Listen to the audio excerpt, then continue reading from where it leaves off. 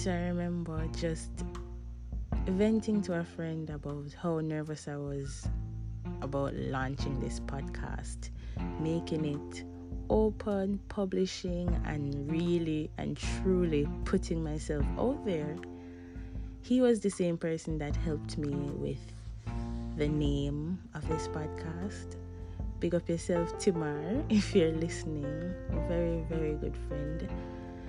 But yeah, I remember just talking to him, and his spirit is so calming, where I remember just venting, and the energy that I wanted back from him was just to, kind of be a little bit frustrated with me, but he was not having it.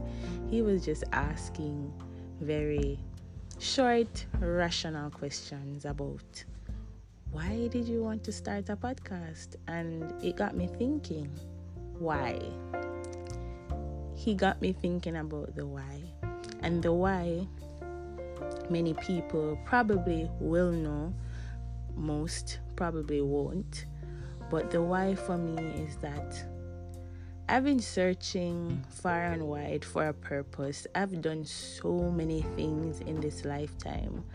Really, when I sit and look at it, I've been in so many spaces, and it's always trying to find what is the purpose here on this earth. And I know having a very similar conversation with somebody very close to me, and we were just high on life and other things.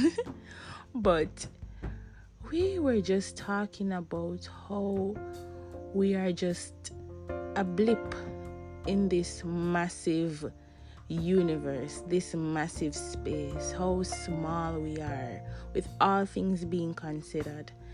And I remember him saying, shout outs to Kamoy, I remember him saying, we're just a little blip, but yet we can be so impactful. And that really got me thinking, like, yes, I am just one being, just one being in this grand scheme of things, but we can impact lives, we can make changes, we can start that domino effect. And I wanted to be a part of that. I wanted my purpose to be something that was impactful. And I know this won't be the same for everybody. Everybody won't get up and say, hey, I want to start a podcast. But it can be something else. You can be changing lives or starting that domino effect with just being a good mother, being an aware mother, with finding your purpose through your craft, through art forms, through movement of the body. Whatever it is, I implore you to just try and seek it and find it. So that was my why. Just wanting to make an impact in my own way.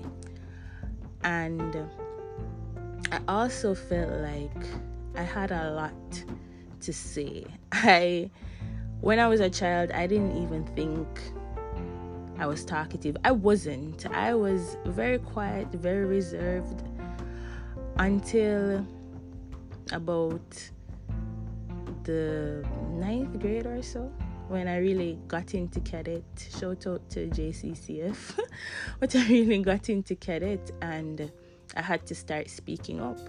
And this was very different, very new for me, and it was very uncomfortable because I was just somebody that would sit and laugh. I would see funny things, see people doing crazy things and just laugh. That was me.